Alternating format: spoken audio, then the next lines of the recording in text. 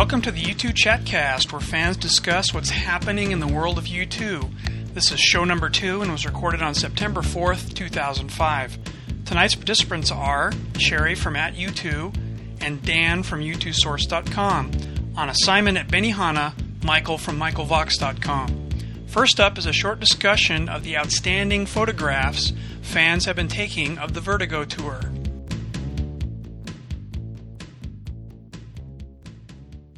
Well, I have to admit the fan pictures have been by far better than any professional photos I've seen from this tour. Yeah.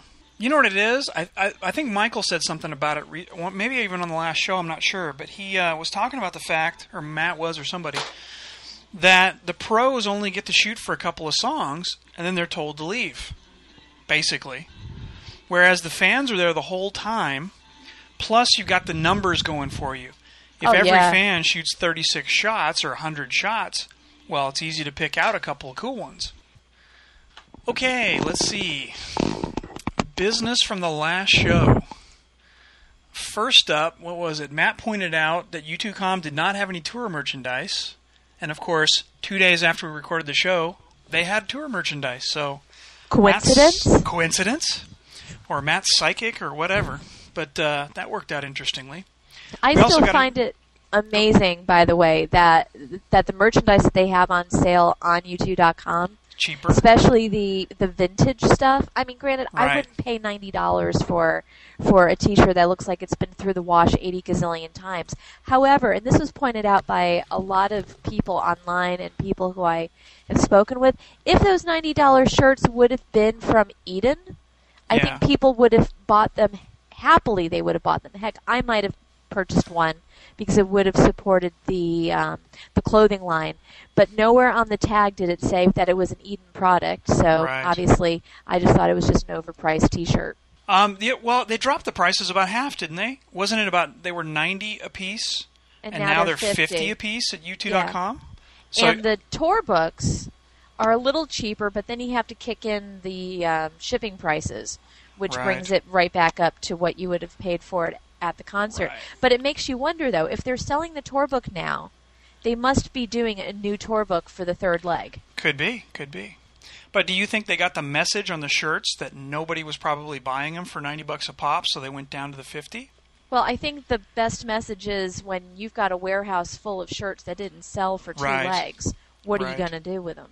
Exactly. The other little bit of business from the last show was that we had a little bit of a conversation about Gavin Friday and his relationship with Bono, and some of us suggested that he probably didn't get paid for all of his work with U2, and I think some of us suggested he did. And Caroline on her website, u2log.com, basically said very quickly and to the point, no, Gavin does not get paid for the work that he does with U2, which I found kind of interesting. We may have her on at some later date. She has said she might want to come on, but she kind of wants to be careful about what she says, too, because Gavin apparently is very, very private about the U2 relationship, and he doesn't really talk about it much. So what do you take? What's your take on that relationship?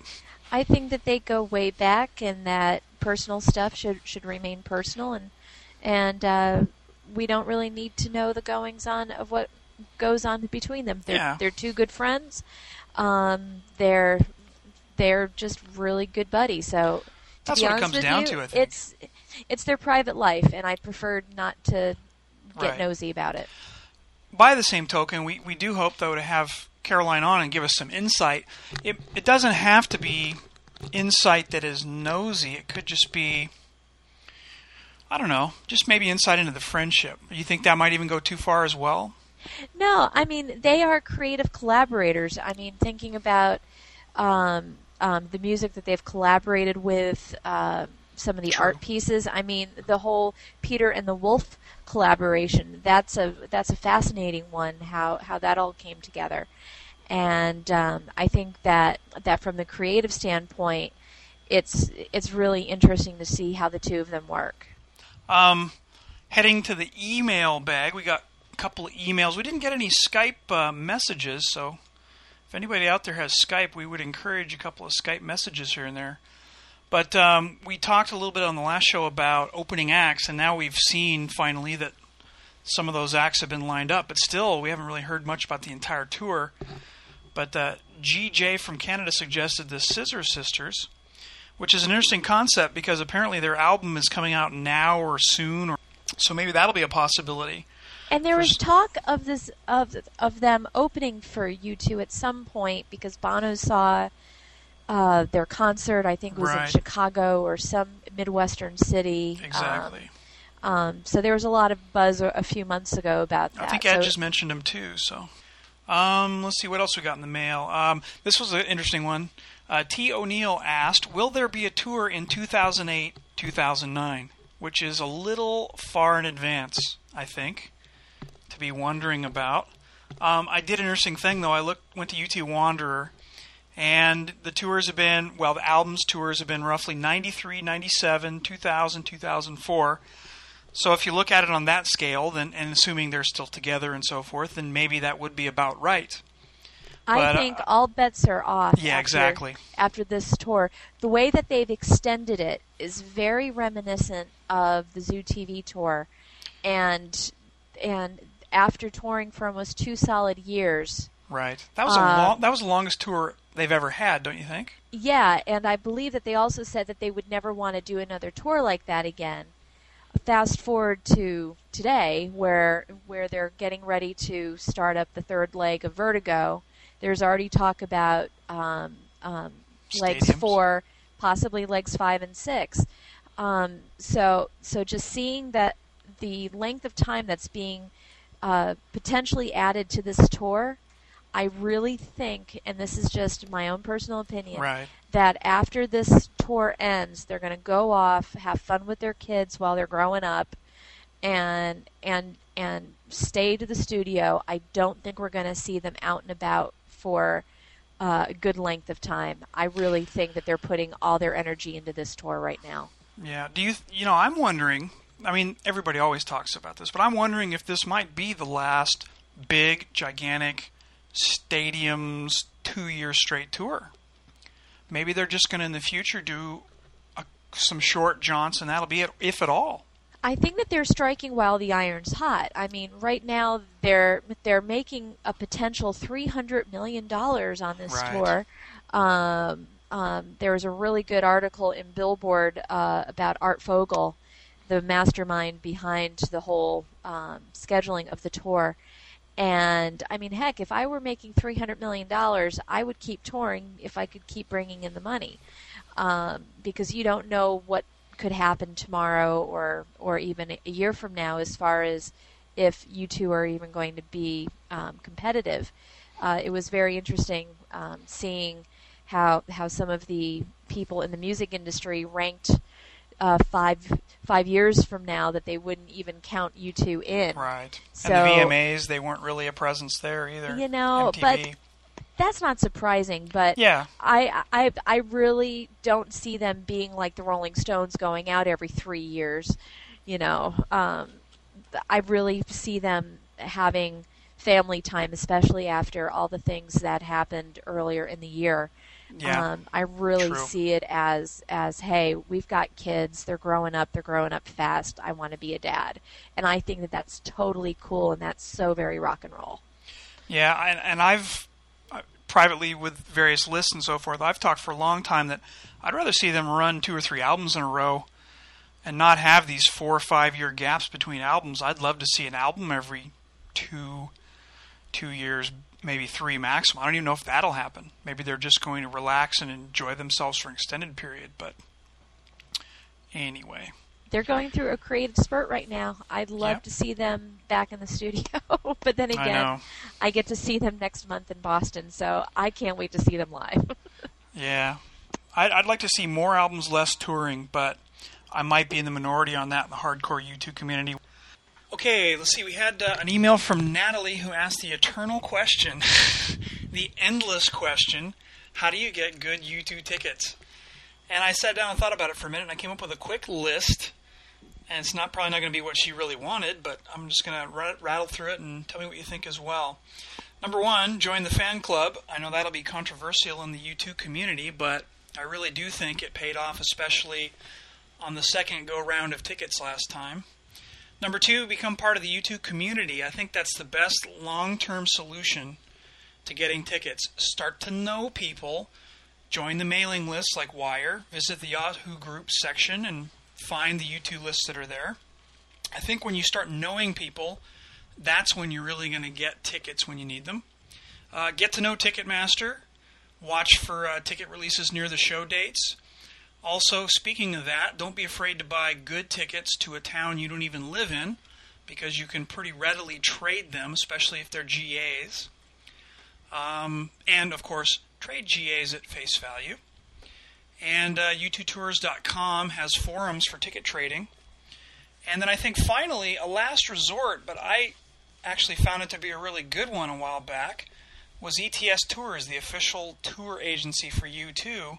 For example, for the last date of the tour, you can get GAs for $159.95, which is, 3 times face value. But I would rather do that before I'd go to, say, eBay and pay a scalper. Sherry, what do you think? Isn't $159.95 considered scalping? Does that only include the ticket? That's the ticket and the party. So technically the value-added party. And the bus to the venue. Let's be realistic, though. The person that's going to buy that probably wants the ticket. Now, I think the band probably gets a larger cut than the normal GA value, so I'm looking at it this way personally. I could go to eBay, pay a scalper, maybe the same $159, or I can do it through ETS in a somewhat official, approved way. And well, so that's I look just at it it, as I'd though, rather do that. Because ETS will probably have a real ticket. Right. After all the problems with the Ticketmaster tickets on the first the PDF leg ones, yeah, not being real, legit. That was a big problem in Boston. As a matter of fact, the FBI has been doing some investigating on that, because that's a federal offense.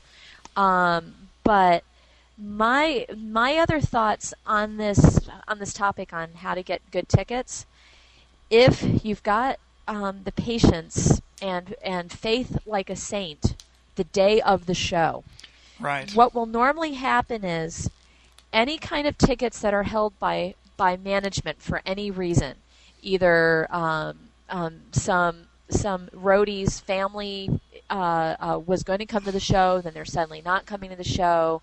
Any kind of management guest or family member or radio station, you name it, whatever tickets that management folks are holding on to, if they're not being taken, they'd rather get the money for those tickets. So a few hours before the show, they will release them.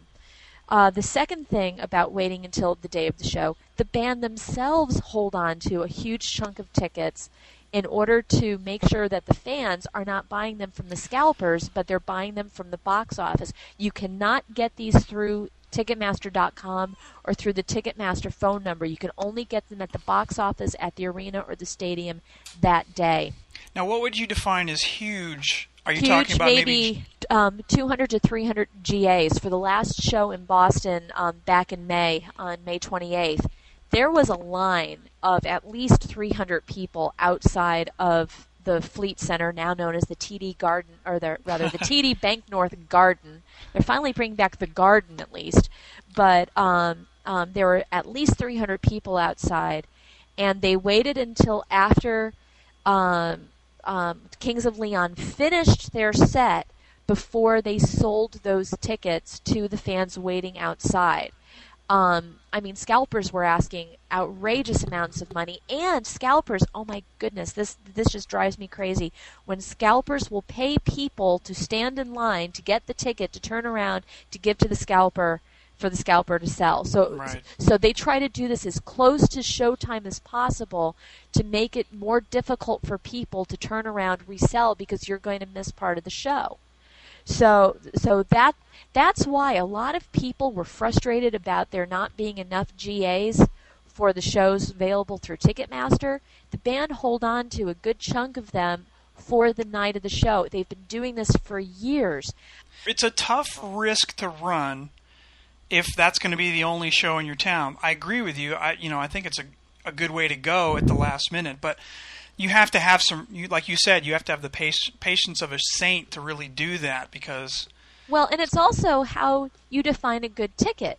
There are people who just don't want to be in general admission for one reason or the other. Do I think that the $165 tickets are good? No. I think that the best tickets are the ones they are the ones that are on the sides to behind the stage.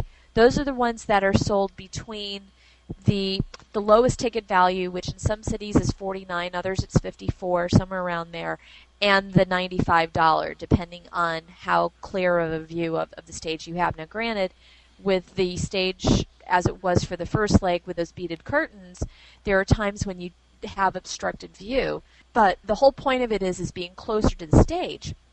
I really think that the 165 tickets, they're nothing but a rip. Yeah. But there are enough people who are willing to pay it. I mean, they've got a sold out tour, so who am I to say? But it's interesting because the hardcore fans seem to think that the best ticket is GA, and that's not necessarily the case. I think